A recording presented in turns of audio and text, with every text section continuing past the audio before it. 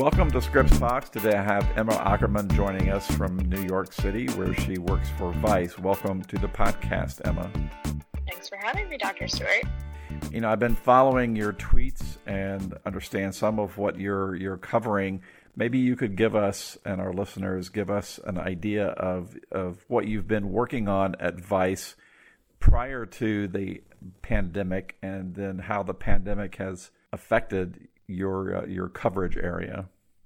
Before the pandemic, I was starting to transition more into economic coverage, poverty coverage, and civil rights coverage, a little bit all over the place. But I've been a general assignment reporter here for about a year and a half, so I was sort of well positioned to cover whatever I was interested in. So when this pandemic started, I was really in a place where I knew that the angle I would want to take to cover it would have a lot to do with the economic fallout and also its impact on homeless people. Like right when the pandemic started, actually, just as it was starting to emerge and was more of a problem on the West Coast, I was out in homeless encampments interviewing people and helping for a segment on Vice News Tonight. Now I'm reporting on homelessness from the comfort of my own home, which is a little bit more difficult.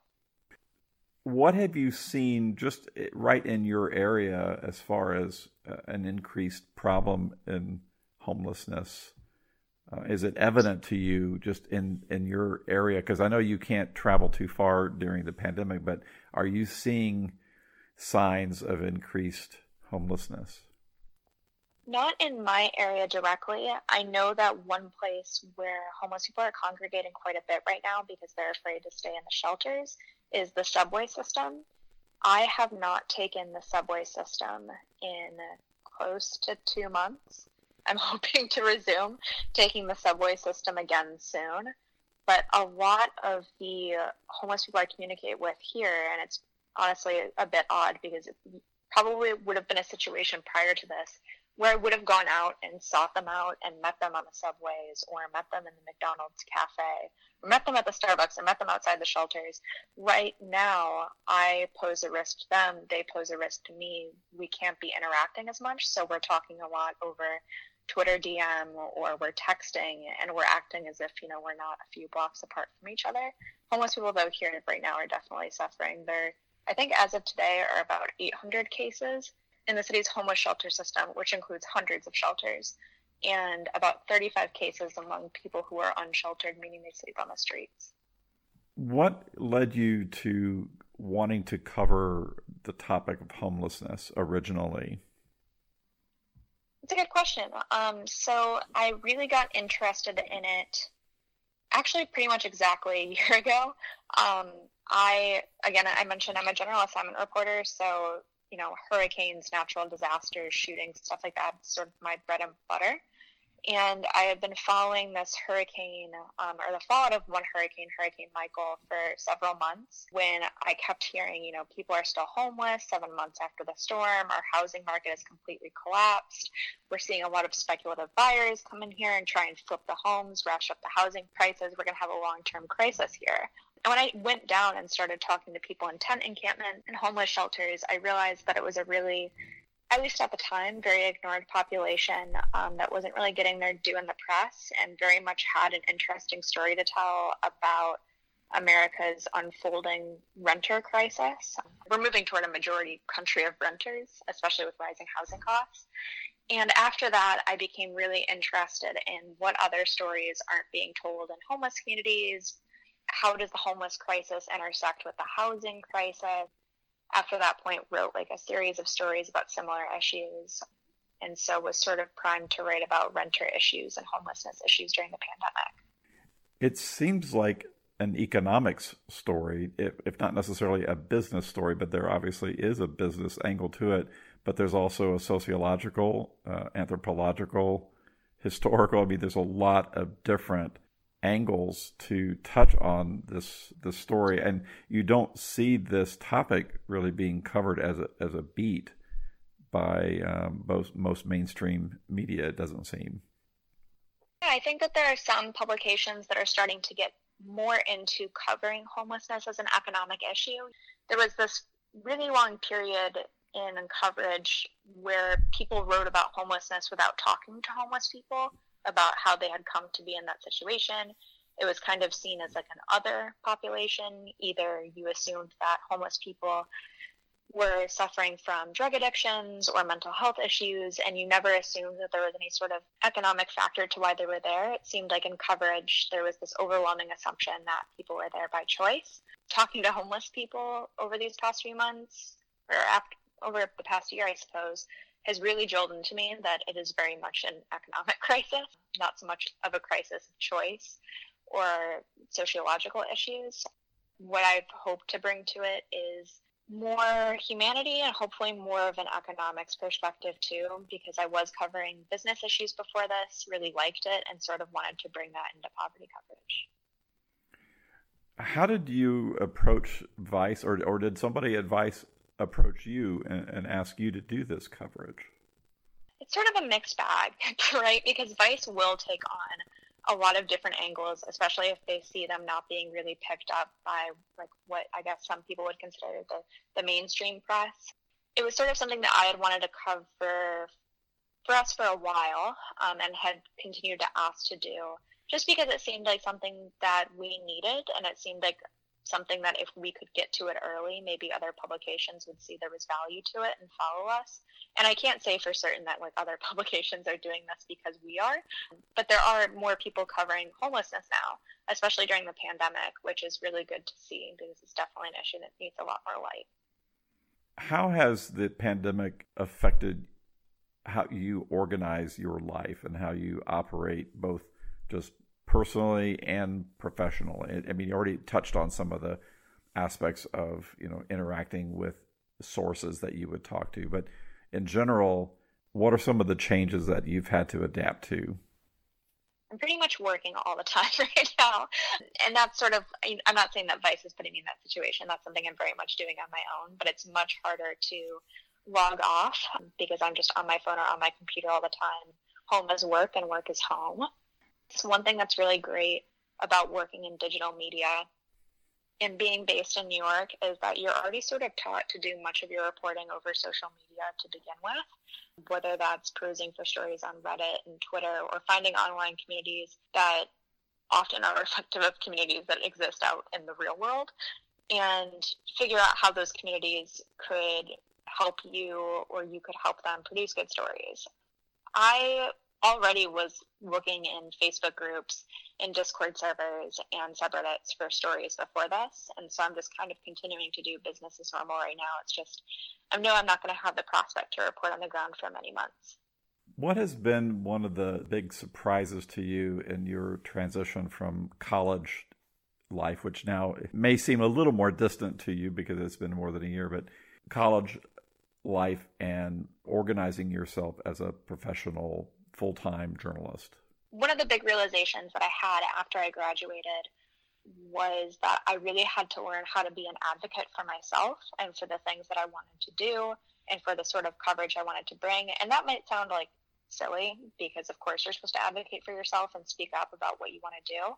But when you graduate, you're on this very, very low rung of the career ladder, right? And so you're going to feel uncomfortable saying, I'm not necessarily doing what I want to do right now, especially since you're in such a privileged position to have a job in journalism in the first place, that you're sort of like, I shouldn't speak up. I should just keep climbing this ladder by myself until I get to a place where I'm secure. One of the things that I had to realize about a year into my journalism career in New York that I did not anticipate happening after I graduated was that I did have the ability to say, I'm not where I want to be right now, and I should be open and honest about, changing jobs or learning how to network on a higher level or learning how to become comfortable enough, especially as a very young reporter, to say, I would like you to take a chance on me and allow me to do this thing that I think you should entrust a 24-year-old, 23-year-old to do. How do you think you came to that point where you made that rather bold, what might have seemed at the time like a crazy or bold move to advocate for yourself? What was it that made you do that? I think that one of the notions that I had when I came into journalism was that the most valuable piece of journalism for me and for a lot of my peers would be security, because you learn and you hear so much how journalism is this really insecure field, and you're not ever going to really know where your next job is going to come from, or you should be grateful for whatever job you get. I kind of realized that that insecurity of journalism, while really terrifying, is also part of the creative aspect to it. It's part of the exciting aspect to it. I kind of had to let go of the notion that I had to be secure over being creative or over trying new things. And once I realized that, you can risk a little bit of security to try something new, I was a lot more comfortable saying, here's what I'd like to do, and here's who I'd like to be in 5 years, and I'm going to go chase that, even if it means, there might be periods of unemployment in between. Would you say that that is advice that you would give to the graduating class of 2020? It's a very privileged position to be in. I think that everybody should consider their own economic circumstances, the level of debt that they have, the city that they're in, and what they're able to take on. I happen to be in a city where there's great opportunity, but I would say if you have this conviction within you that you want to cover poverty, or you want to cover race issues, or you want to cover, professional football or whatever, you should keep that goal in mind and try as best as you can, as much as you're able, to not compromise that goal. What's life like in Queens right now for folks like you who've been living there for a while, and now all of a sudden the pandemic hits? One great thing about my neighborhood, I happen to live in like a Italian Catholic society. So like everybody in my building is related. And it's been really cool to see people come together and support one another. The streets outside right now are really quiet. People here are definitely very fearful. I'm not far from Elmhurst, which is sort of New York City's epicenter, and where you were seeing a lot of those horrifying reports of like things like morgue trucks and overwhelmed hospitals. But that being said, my neighborhood, like our restaurants are handing out free food every day at noon. People in the neighborhood are constantly checking in on each other. I'm obviously not native. I'm from Michigan. My partner is from Athens and is not native as well. But people have been really consistent about checking in on us and seeing how we're doing. So even though it's very quiet here right now and it's eerie and it's a little bit scary, there is definitely a sense of familiarity and of people supporting each other, which has been really nice. And professionally, you're staying home, working from home, as you mentioned earlier.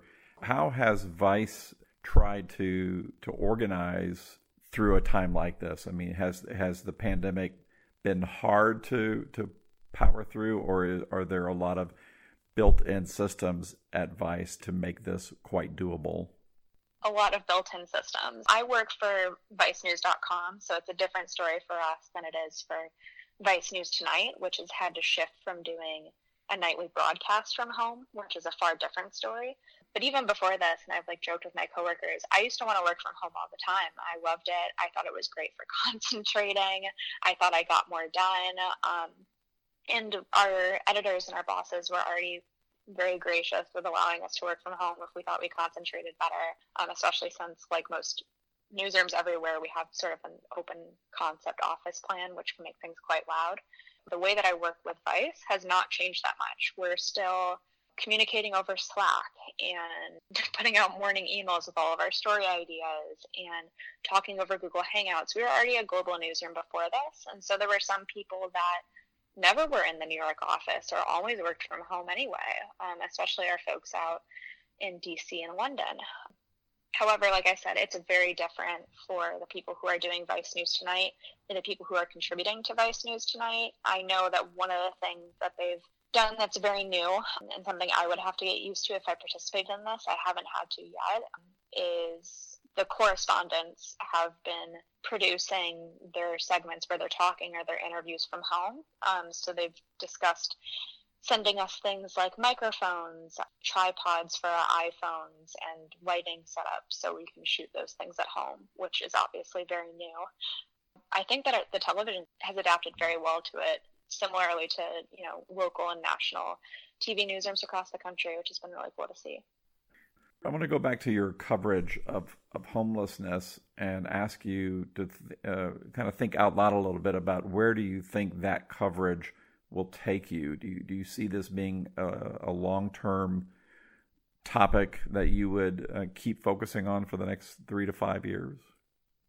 Yes, absolutely. I would say the hope is to focus more broadly on U.S. economic injustice and poverty, homelessness being a factor of that for as long as I can. And I don't totally know what that looks like because there aren't a lot of reporters in that position.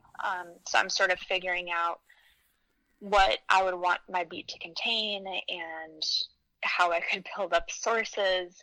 I've considered, should I go to grad school and get, a business reporting degree or something along those lines so I can do this the best justice in the economic sense that I would like to. But I would definitely like to stay with this route. No matter how many reporters are covering it right now, it still could never be covered enough.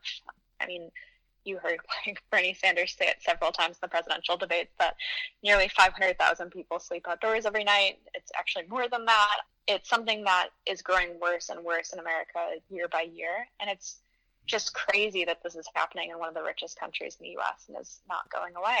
So as long as that's here, I think that I'll be here too. Also really interested in the housing crisis, which is directly intertwined.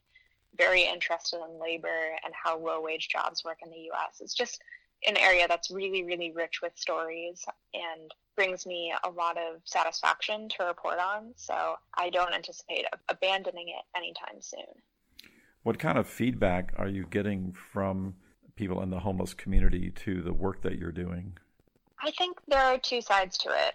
One is I think that people are excited to get their stories out there and to be heard from people in their community rather than be told what they're going through, because again, there are a lot of politicians and even advocates who make assumptions about the homeless community that aren't quite right, or at least are different from every single person who's experiencing homelessness. So every time that I go out to an encampment, similarly, I guess, to how it is anytime I go out into a crowd and I open up my notebook and I say, I want to talk to you, I want to hear your story, I'm always really surprised that people are very willing to talk to me, to tell me things that I would imagine are very hard to tell a complete stranger, and to invite me into where they stay and to be vulnerable, to allow me to share their stories.